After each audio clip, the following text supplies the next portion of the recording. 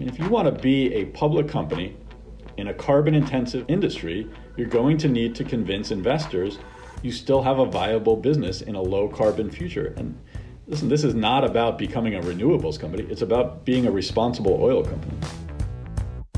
Welcome to Energy 360, the podcast from the Energy Security and Climate Change Program at CSIS. I'm your host, Lisa Hyland. This week, my colleague Ben Cahill talks with Mark Viviano. Mark is a managing partner and portfolio manager with Kimmeridge. Kimmeridge is a private equity firm which focuses on the development of low-cost, unconventional oil and gas in the United States. And Mark has analyzed companies in the energy sector for more than 15 years. Mark and Ben discuss the role of activist investors. They look at what lies ahead for U.S. shale, including looking at performance standards, recent ESG statements, emission disclosures, and calls for eliminating flaring. They then turn to what 2021 might hold for the oil and gas sector. I'll turn it over to Ben now. Well, Mark, thanks so much for joining us today. How are you doing? Good. Thanks for having me, Ben. I'm excited for the conversation today. It's our pleasure. To start off, can you please just introduce yourself and tell us a little bit about Kimmeridge and who you are? Sure. So I spent the majority of my career investing in the energy sector, and up until February of this year, I had spent the prior 17 years at Wellington Management. For anybody who isn't familiar with Wellington, it's a $1 trillion asset manager headquartered in Boston. And the way it worked at Wellington is they valued career sector specialists. They've always believed there was a real competitive advantage knowing a sector better than anyone else. So I had spent the last 15 years investing in the energy sector, and if I stayed at Wellington, I probably would have spent the next 15 years in the energy sector. And the problem was the sector was broken. And I just became increasingly frustrated that the sector had become uninvestable. Originally, it was the flawed capital allocation and misaligned incentives that I think are well publicized by now, but increasingly it was the risks associated with the energy transition. And at the same time, I had known Ben Dell and Neil McMahon, who were on the sell side at Bernstein when I started covering energy back in 2004. They ended up founding Kimmeridge in 2012 as a private equity firm, and I had stayed in touch with them over the years, particularly as they had embarked on 3 different activist campaigns within the U.S. E&P sector. And despite being a private equity firm, they had identified the value opportunity that was emerging within the public companies. But they also recognized you need to push for reform if you wanted to unlock any of that value. So I had started having conversations with Ben last year where I basically said, you want to do more on the activist side, and I need the right platform to promote change. And if you look at the defense during what was a proxy battle with PDC in 2019, that company had publicly said, Kimmeridge was this private equity firm opportunistically coming into the public market, that they potentially had conflicts of interest and weren't fully aligned with long-term shareholders. So our idea was you launch a dedicated public activist fund, bring in someone with my reputation and relationships to run it, and someone that's dedicated their career to public energy investing, who had already been engaging with these companies on these issues for years. So I think it's going to be really hard for anyone to argue I'm not aligned with what long-term investors are looking for in the sector. So that's why I thought the combination was so compelling. I bring my institutional investing background to a firm that's already built a brand of activism and also has its own internal operating team. Unlike most private equity firms that back management, Kimmeridge is an operator. So they lease their own acreage, drill their own wells. We have a technical team out in Denver with our own geologists and engineers. And so I get full access to those resources, and I think it provides a much more credible platform for reforming the sector than just being a financial investor. Yeah, that combination of being an active investor and also an activist investor in the sector is interesting. And we'll get into more of what that means to be an activist investor in the space shortly. I thought it would be helpful to take a step back and just talk about the broader context for U.S. shale producers. So a couple months ago, Deloitte published a study that got a lot of attention. And Deloitte claimed that free cash flow for the entire U.S. shale industry over the past 10 years was negative $300 billion, which is a pretty stunning figure. So can you just explain to us, how did this happen? How did the industry destroy so much capital, and why did people keep lending to the industry, even though it had such poor returns for so many years? Yeah, it's a great question. I mean, it's a staggering figure. I think it all goes back to the history of E&P investing. And to be honest, no generalist portfolio manager ever really believed that upstream oil and gas was a good business model, or even that the industry created value. But investors either believed that oil prices would rise, or they were afraid they would spike, and most of their portfolio would have an inverse correlation to oil prices. And these E&P stocks offered leverage to the oil price, and there was tremendous dispersion amongst companies based on asset quality.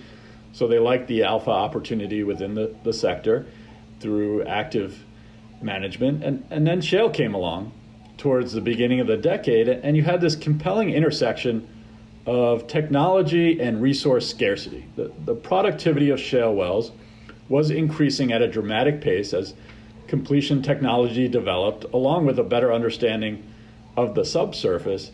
And we had just closed out the prior decade where we thought the world was running out of oil, and prices had increased 4x during that period. So there was an opportunity to own this unique subset of E&P companies that could dramatically grow oil volumes on a short cycle basis with these positive revisions. The rest of the industry was stuck with 5-year deep water or oil sand projects that typically fell short of expectations. And so as value rose for those shale companies and the underlying assets, it became this land rush where valuation metrics moved from earnings and cash flow to net asset value and acreage prices. And as long as investors believed in the scarcity, companies became more aggressive paying for those future resources. But listen, the thesis slowly began to unravel as those well-level returns that companies were advertising were not translating to corporate returns. And then the promised inflection of free cash flow was just perpetually pushed into the future. I mean, clearly it's a cyclical industry. There are a lot of boom and bust cycles. There are lots of price corrections over time. But this deep downturn that we've seen in 2020 is not the first one we've had. I mean, we had a pretty sharp decline in oil prices that started back in the middle of 2014 and a real contraction in the industry in 2015, 2016. So why didn't the larger correction occur back then? I mean, it seems like after that big oil price downturn and all the pressure on the industry, the access to the capital markets continued after that. Why didn't we see a bigger correction back then?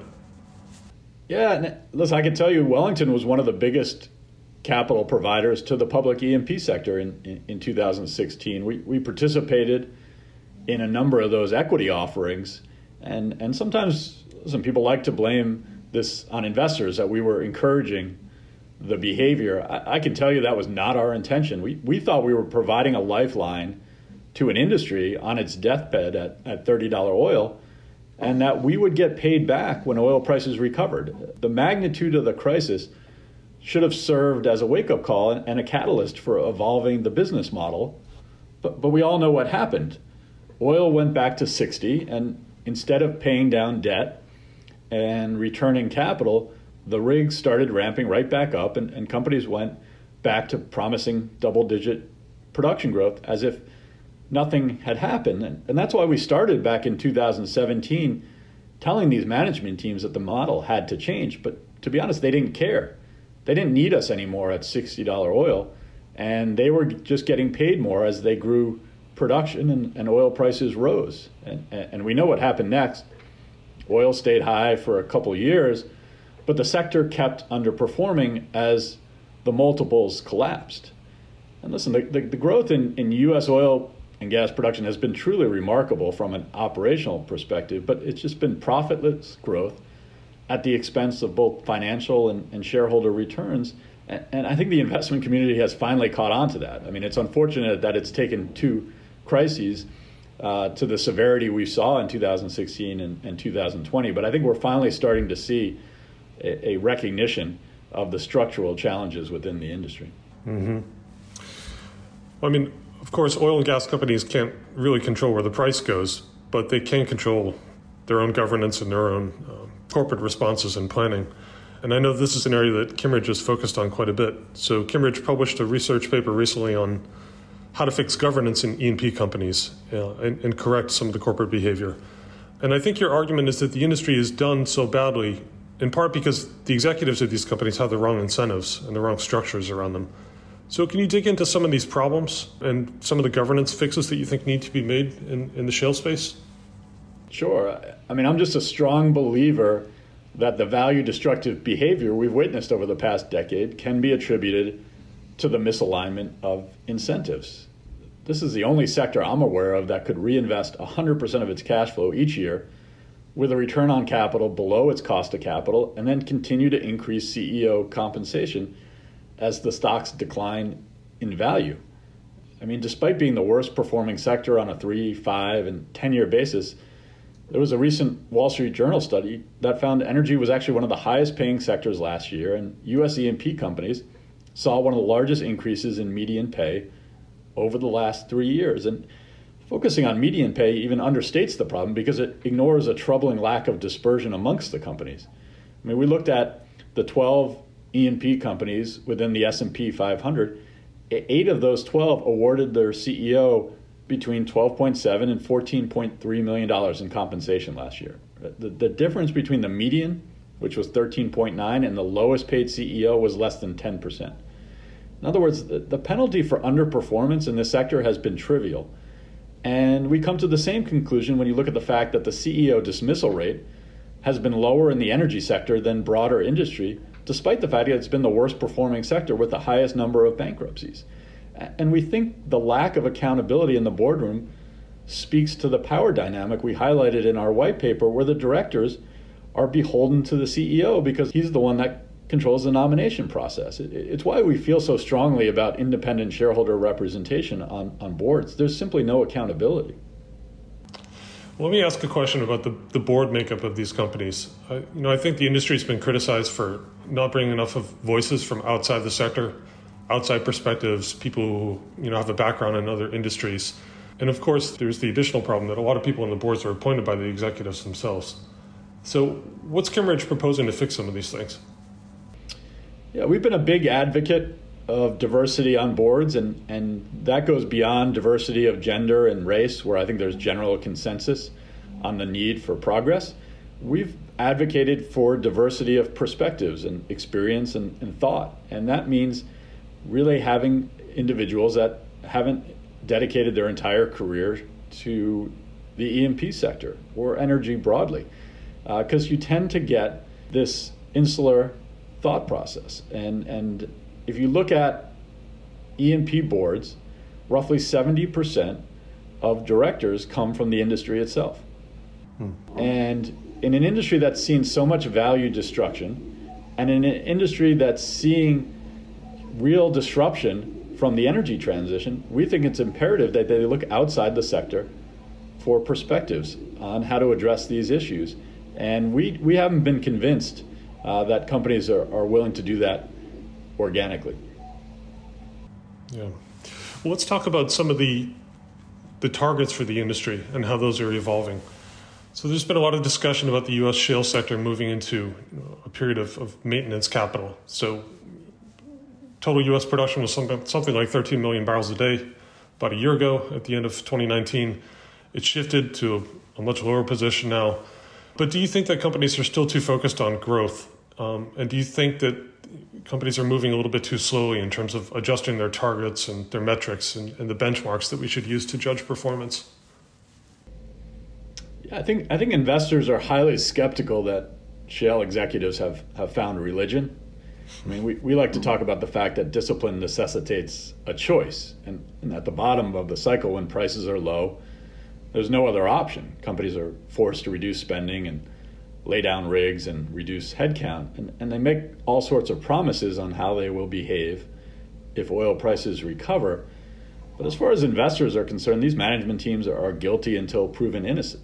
The litmus test will come when prices rise and we can gauge industry behavior. We essentially need to disprove the thesis. That's why we've been so focused on introducing reinvestment rates at the bottom of the cycle so that there is a more prescriptive capital allocation framework for how these companies are expected to respond to the price signals, while also providing greater visibility into capital returns. We're asking them to draw a line in the sand and say, I won't spend above X. And then I think it does all come back to compensation. Have we actually changed the underlying incentives to reward the right behavior? And we made a number of recommendations in our most recent white paper for aligning long-term incentives with this new business model. And we argue for focusing on long-term free cash flow generation and cash-on-cash returns, looking at the actual payback on capital investments. I mean, no growth metrics, no fictitious IRR calculations. We're trying to address the underlying issues of aligning capital allocation and return of capital to the owners of the business in a mature industry with an increasing terminal value risk. Well, we've definitely seen a run-up in oil prices in the last month or so, and we'll see how much that discipline sticks, I guess, as we head into 2021. Let me switch gears here a little bit. Kimmeridge has also focused a lot on ESG issues, and I know you've published some research on this as well. So can you talk about what the oil and gas industry should be doing better on some ESG issues in terms of things like emissions disclosures, addressing flaring and methane leakage, and a lot of these issues that have attracted a lot of attention and criticism recently? Yeah, so we wrote our white paper on environmental performance to highlight two fundamental issues. The first one is divesting or avoiding the sector has no impact on the environment. So the world still uses the same amount of oil. Consumption and the associated emissions is a demand problem, not a supply problem. And connected to that is this idea that U.S. shale is actually well positioned on a relative basis for the energy transition. It has short-term flexibility that fits with growing uncertainty around long-term demand trends, combined with light sweet crude that's naturally a lower GHG intensity barrel. But, and you know, this is a big but, the industry is its own worst enemy. They have to stop flaring. They have to stop venting methane into the atmosphere. We need to move to science-based emissions monitoring and reporting. And we need target setting that is aligned with the Paris Agreement. I mean, if you want to be a public company in a carbon-intensive industry, you're going to need to convince investors you still have a viable business in a low-carbon future. And listen, this is not about becoming a renewables company. It's about being a responsible oil company. Yeah, we have seen some companies step up in recent months, companies like ConocoPhillips and Occidental, making clear net zero commitments, setting out long-term targets, really making ESG statements and messages kind of front and center in investor presentations. But I'm just curious, what do you think are the pressure points now? And are we already in a place where responding to ESG pressures is becoming a critical issue for the industry and access to capital? Or is that more of a medium-term kind of pressure point on the industry? When we published our white paper this summer, we titled it Charting a Path to Net Zero Emissions. And I think most felt it was too lofty of an ambition for the E&P sector. But as you've highlighted, we've subsequently seen both Conoco and Oxy come out with net zero targets. Now I'm not convinced that long-dated aspirational targets on their own is the solution, but this is all about raising the stakes and providing a roadmap for investors on how the companies are preparing for the transition to a low carbon future. And I'm increasingly confident that we'll see others follow suit in this direction now that the precedent has been set. And you talk about, is it enough? Does it matter? I mean, I think preparing this industry for the energy transition has a number of components. And the first that we've talked about is the underlying operating model, the idea of reducing reinvestment rates and providing visibility into the return of capital and addressing that issue around terminal value and the uncertainty of long-term demand for oil. The second is environmental performance and reducing emissions intensity, eliminating flaring, aligning with the Paris Agreement for a carbon-intensive industry. And the third is the governance, right? Are you incentivizing the executives to prioritize things like the return of capital and environmental performance? And so we refer to those as our three pillars of reform. And importantly, they're interconnected, right? On their own, one of them is not going to be the solution to attracting investors back to the sector. But we think if there's a holistic approach to addressing all three of those and addressing the deficiencies in the current model, I think you will see investors re-engage with this sector. Yeah, I mean, this is clearly becoming a huge issue for investor relations groups at companies, but management and executives too. You mentioned earlier that the Kimmeridge is both an operator and an activist investor. So I want to dig into what exactly it means to be an activist investor. How do you engage with companies? I understand you've taken an equity stake in some operators, and U.S. shale operators, but who do you talk to? Are you talking with boards, management, IR teams? And how do you think about yourselves relative to other activist investors or outsiders pushing for reform in the industry in terms of ESG issues? Yeah, it's funny because someone just asked me the other day if I worry about being perceived as evil now that I'm wearing an activist hat. And obviously I have a very different background than your typical activist, having spent almost my entire career at Wellington. I mean, it's a firm that has one of the strongest cultures in the investment industry. It prides itself on being collegial, putting the interests of our clients first. But also, having spent 15 years investing in this sector, I think there is a general recognition of the sincerity of my efforts. I had spent the last few years trying to reform the industry privately. Everything I've been saying over the past year publicly is really an extension of that work. I just wasn't seeing the progress I thought was necessary to position these companies for the challenges and threats I saw coming. The analogy that I like to use is there was a train coming down the track in the form of the energy transition, and I was waving my arms for these companies to pay attention. They didn't respond, and so now I'm just going to try to shove them off the track for their own good. Does that make me evil or greedy or selfish, whatever the reputation of activists are? I mean, I could tell you I was not drawn to the role for the fight, as many activists are. It's not my nature. But I've just seen enough, and this is basically the last resort. So I'd categorize myself as much more of a reluctant activist. Listen, I had no idea what the reception would be on the corporate side, but I can tell you I've been able to maintain almost all those relationships through my transition from Wellington to Kimmeridge. I mean, I've had close to a dozen companies reach out proactively this year to better understand how they can align their strategy with the business model we've been advocating for. Just last week, I presented at the board meeting for a sizable U.S. E&P company, and this is one we didn't have an investment in, but the research we had been publishing resonated with a number of their directors, and they proactively asked me to come speak to the board about the broader subject of evolving the E&P business model. And that's been our engagement strategy from the outset. Let's put our ideas out there. We'll work with the leaders in the sector to implement them, which will make it easier for us to push hard on the laggards. And then you get this domino effect because the industry's always exhibited somewhat of a herd mentality of following their peers. Yeah, I mean, we're definitely seeing that the industry is pivoting and making a much more concerted response because a lot of investors are singing the same tune, clearly. Let me pivot a little bit and try to get your views on a slightly different topic, related, of course, which is M&A activity. So we saw a wave of deals in the fall in North America, some pretty high-profile ones, ConocoPhillips and Concho, Pioneer and Parsley, Devon and WPX, and a few others as well. There's always this anticipation of whether or not a wave of M&A activity is going to continue or happen, and usually it doesn't. But do you expect big M&A deals in the next year?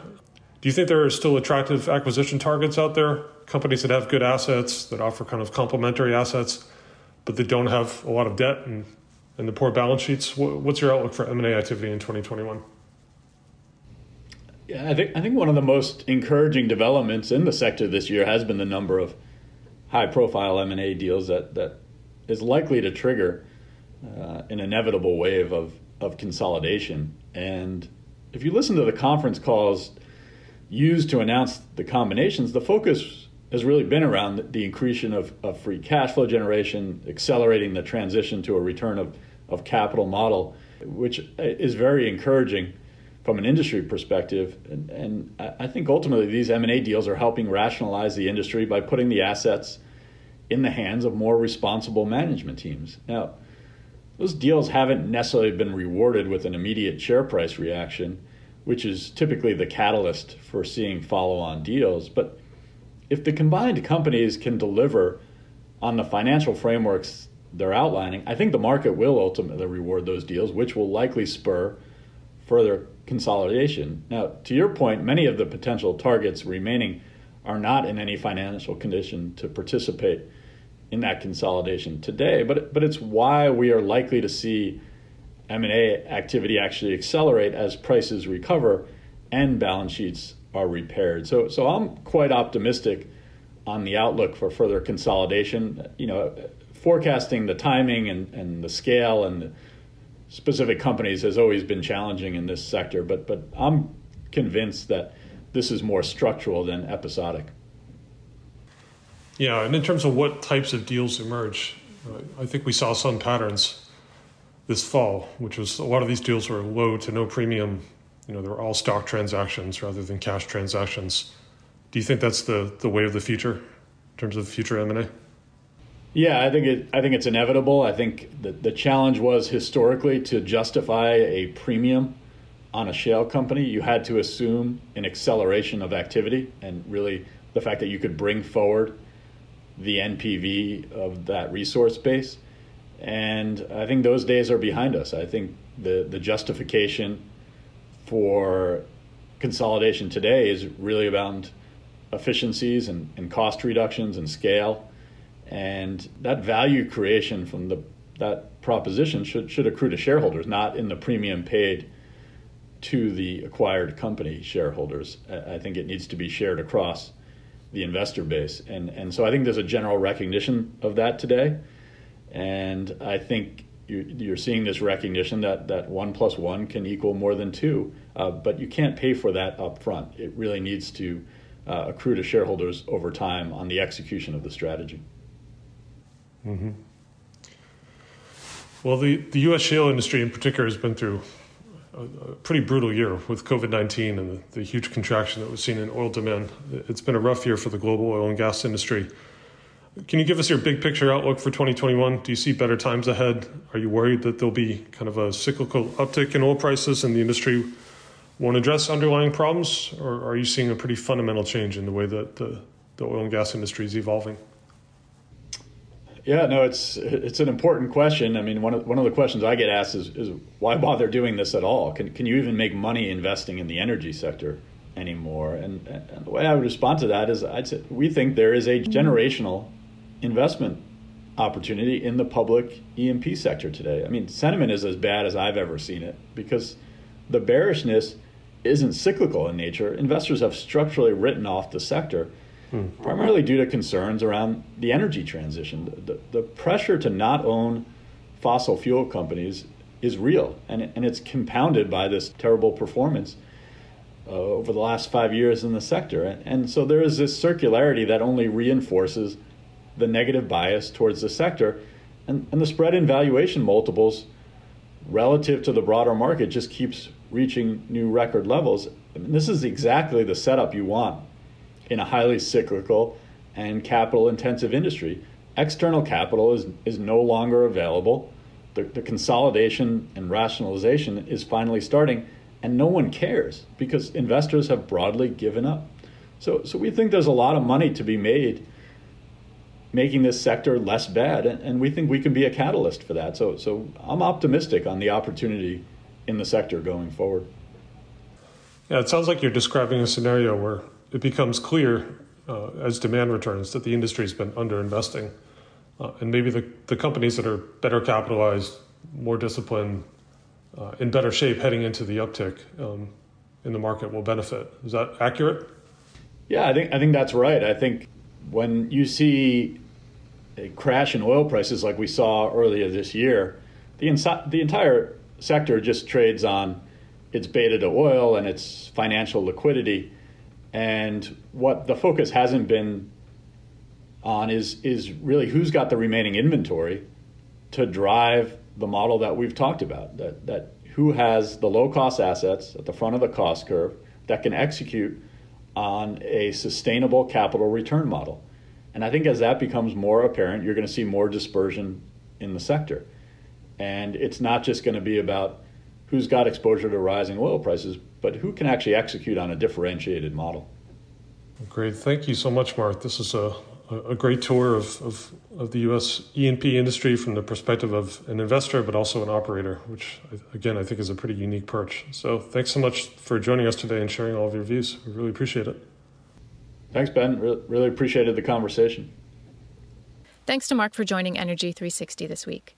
You can find more episodes wherever you listen to podcasts. You can find us at csis.org or follow us on Twitter at CSIS Energy.